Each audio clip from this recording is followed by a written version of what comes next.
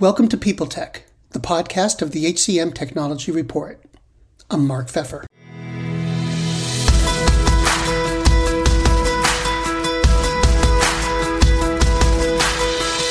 Today we're talking to Bas van der Haterd. He's a speaker, author, and advisor on assessment, recruiting, and the influence of technology on work and society. We'll talk about the different approaches to candidates and employees that he sees between Europe and the United States, and a lot more, all on this edition of People Tech. Bas, it's great to see you. There's a lot going on in the world today. When you look across the ocean between the Netherlands and the United States or North America, what do you see that's common or what's different, especially when it comes to talent acquisition? Oh, Mark, there's so much different. The more I learn about America, the crazier I think your country is, to be honest. If you look at some employment laws, which are, on the one hand, by far smarter than ours, and on the other hand, really not. So it's if you look at, for example, your discrimination laws, that you need an 80% from different ethnicities. In the Netherlands, if you ask somebody for its ethnicity, you're screwed. There is no, you can't get fined more. On the other hand, if you look at actual labor market discrimination, the number of people in the Netherlands who've been convicted for this is 1.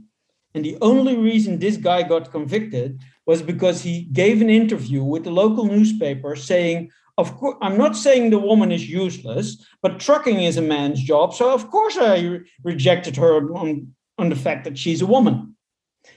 And that's the only time somebody ever got convicted for any form of labor market discrimination in hiring in the Netherlands. Because we have all these laws, they're just completely non-enforceable.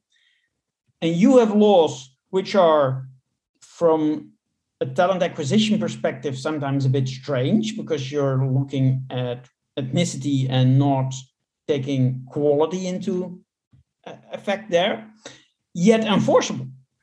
So it's really interesting that we have much better laws, they're just not enforceable, yet you have, technically speaking, lesser laws on labor market discrimination, yet enforceable. But the way you treat people is also very different, because a fixed contract here is a contract, and it's really hard to fire somebody. While in the US, it's really so much easier to fire somebody, so you're spending a lot less time on getting quality of hire right. Do you think there's a great difference in the way diversity and inclusion is handled in Europe versus in the United States? Without a doubt. And to give you an example, we still talk about it like probably you did in the 1980s. You are at least 20, maybe 30 or 40 years ahead of us. At least in America, there's a debate going on. At least you're accepting historic racial injustices, and there's now a movement trying to fix it. The interesting thing is, if you look at, and this was a meta-study done by Northwestern, the 3 most labor market discriminating countries in the world, in the Western world, are France, Sweden, and the Netherlands. And everybody says, but Sweden and the Netherlands, you're so inclusive and you're so egalitarian. Yeah, and because we believe we are, our unconscious bias is 20 times as much. You can't talk about it. Every time it comes up, people are like, oh, that's just, it's basically the 1980s, 1990s in the US for as far as public debate is going. So we see, the discussion here is still very, very low key, while in America, I see a lot more movement on this. You're known for your work in assessments and being an expert on assessments. Do assessments have a role in fighting that kind of issue? Oh, absolutely. I think assessments are the key to solving the issue, because it turns out, Mark, that everywhere where they are implemented well, and this is the important part where we implement them well, quality of hire and diversity go up. Because, gosh, talent doesn't stick to racial, ethnic, or sexual orientation lines. And everywhere that I've seen an assessment tool being used in the right way, which basically means is let's figure out the traits which somebody needs for this job. Let's measure those traits in a scientifically valid manner. And let's start hiring based on those tests. You see diversity going up on each and every measure. I've seen here in the Netherlands, KPMG, early graduate recruiting, going from 33% to over 40% women.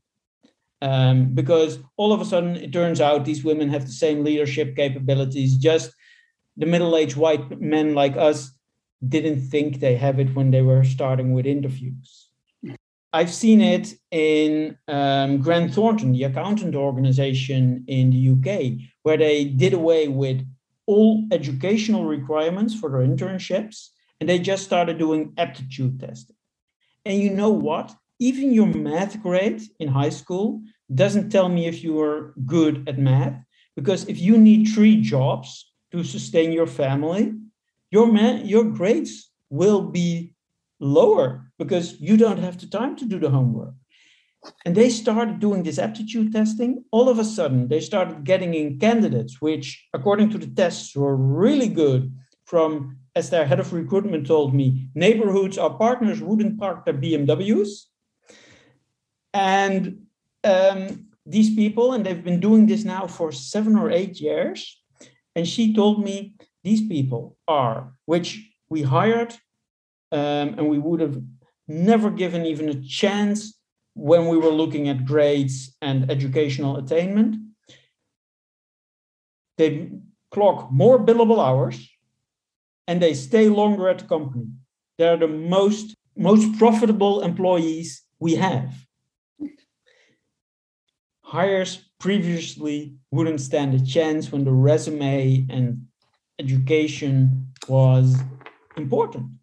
And we were training them anyway. We had internships, we had trainee programs to get people up to assistant accountant. So that was nothing new. We were just spending it on the privileged people who didn't need a job next to their studies and were able to have a really high GPA. Right. So yeah, without a doubt, and I've, honest to God, I mean, if you look at, for example, racial injustice in the Netherlands, we have the biggest discrimination against Muslims. Basically, a Muslim name will give you a 30% chance of getting selected compared to a name like Bas, which is a typical Dutch name. 1/3 chance. Using these tests, we saw them with the exact same chance. Faith in the news media has been challenged, making it even harder to get stories told. The Friday Reporter podcast was created to help audiences better understand the media by hosting journalists who will answer the questions to which we need answers. Join me every Friday to hear more. So you were talking before about how in the world of DEI, the United States is further ahead than the Netherlands. Does that same formula hold up when it comes to assessments in general? Which place or which group of people are using assessments the most appropriately? To be honest, it's really difficult.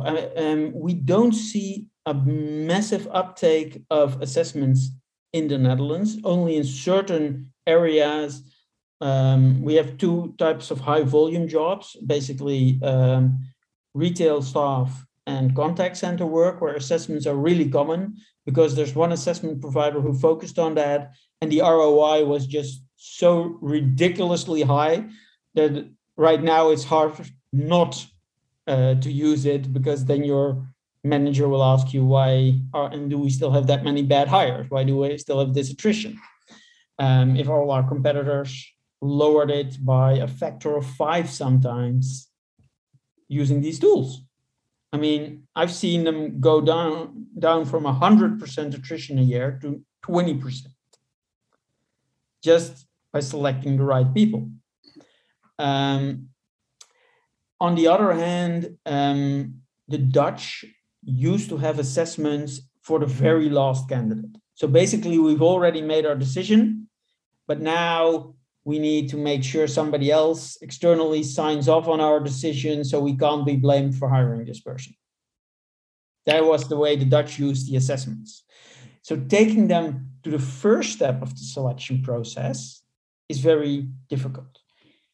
In the US, you see more early testing because of your labor laws that gives you a better position in court. Basically, it's America. In America, HR is about keeping you out of court. In the Netherlands, HR is about making your people flourish, because you never go to court.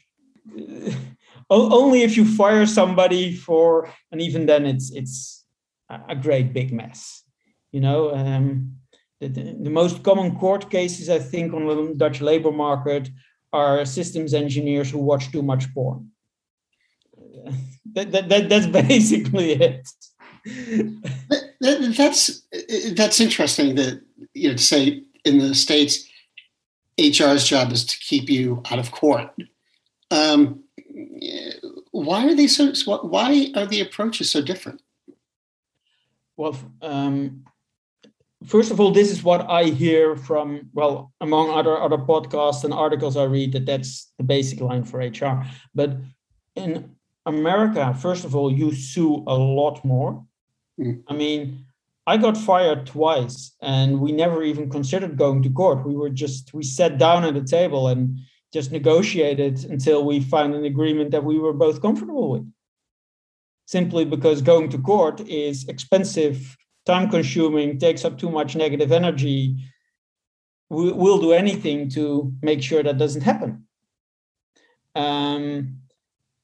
Only if one or both parties are genuine dicks, we'll go to court. While in America, the first thing which happens is, I'll sue your ass.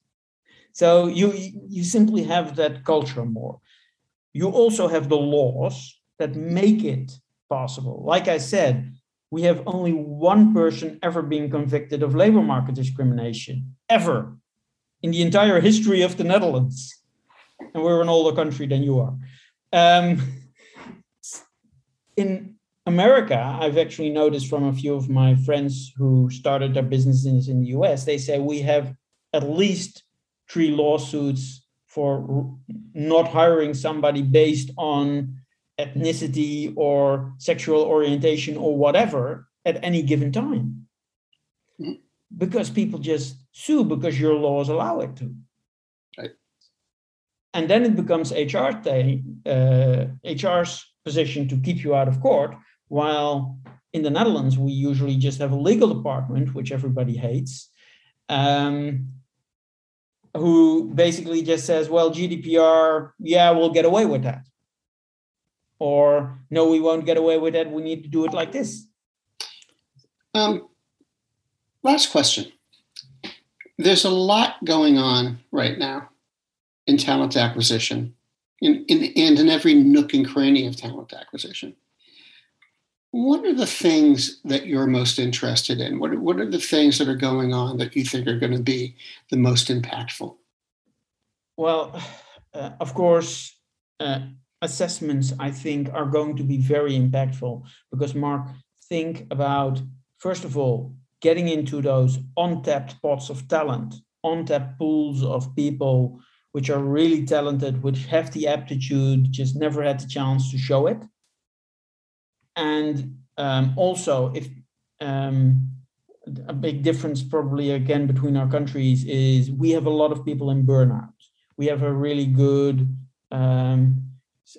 mental laws about mental illness, which basically gives you the chance to be sick. We have really good sick leave laws. You can't be fired if you're sick. You can't ask anybody if they've ever been sick, stuff like that. An employer doesn't even know what's going on with the employee.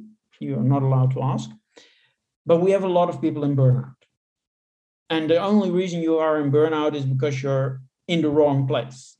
I mean, nobody gets burnout from working too hard. You get burnout from doing the wrong job, either above your talent or with the wrong talent or in a company which just doesn't suit you. And if we were able to make better fit between what's required of you and what you are actually doing and capable of, that would so dramatically increase employee happiness and decrease burnout. It's just so, and I'm actually seeing some research coming in on this now from assessment providers who say, like, we can reduce your burnout rate from between 30 and 60%. Simply because we'll look at what somebody's most natural qualities and we'll see if they fit in the job. So I see amazing opportunities on that front. And of course, the entire data revolution, AI. I don't believe recruiters will ever be replaced. I do believe that recruiters will be augmented with really, really smart technology, which is going to take away some aspects. For example, assessing if somebody has a certain trait, certain character trait, certain qualifications, because we know that humans are actually really crap at that. Only a trained psychologist is able to assess somebody's characteristics. And Google actually did a research on this on their own staff, and nobody within Google was able to select somebody with a 50% or higher rate on talent. Nobody was right.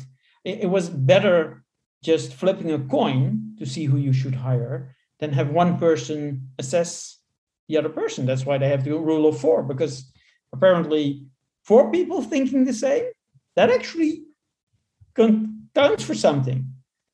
And they actually took the hiring manager out of that equation because the hiring manager has a tendency to see talent which isn't there because he feels the pain of not having his seat filled. Right.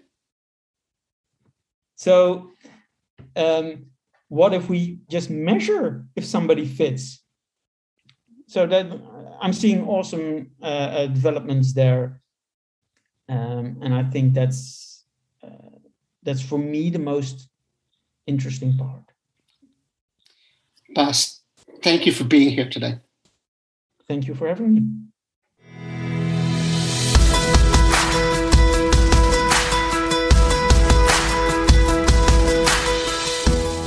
My guest today has been Bas van der Haterd, and this has been People Tech, the podcast of the HCM Technology Report. We're a publication of Recruiting Daily. We're also a part of Evergreen Podcasts. To see all of their programs, visit www.evergreenpodcasts.com. And to keep up with HR technology, visit the HCM Technology Report every day. We're the most trusted source of news in the HR tech industry.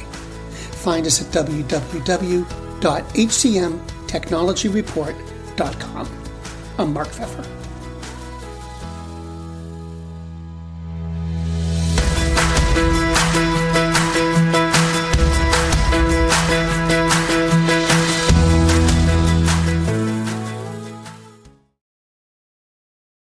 The world's best-known investor and Wall Street expert Warren Buffett once said, "Wall Street is the only place that people ride to in a Rolls-Royce to get advice from those who take the subway."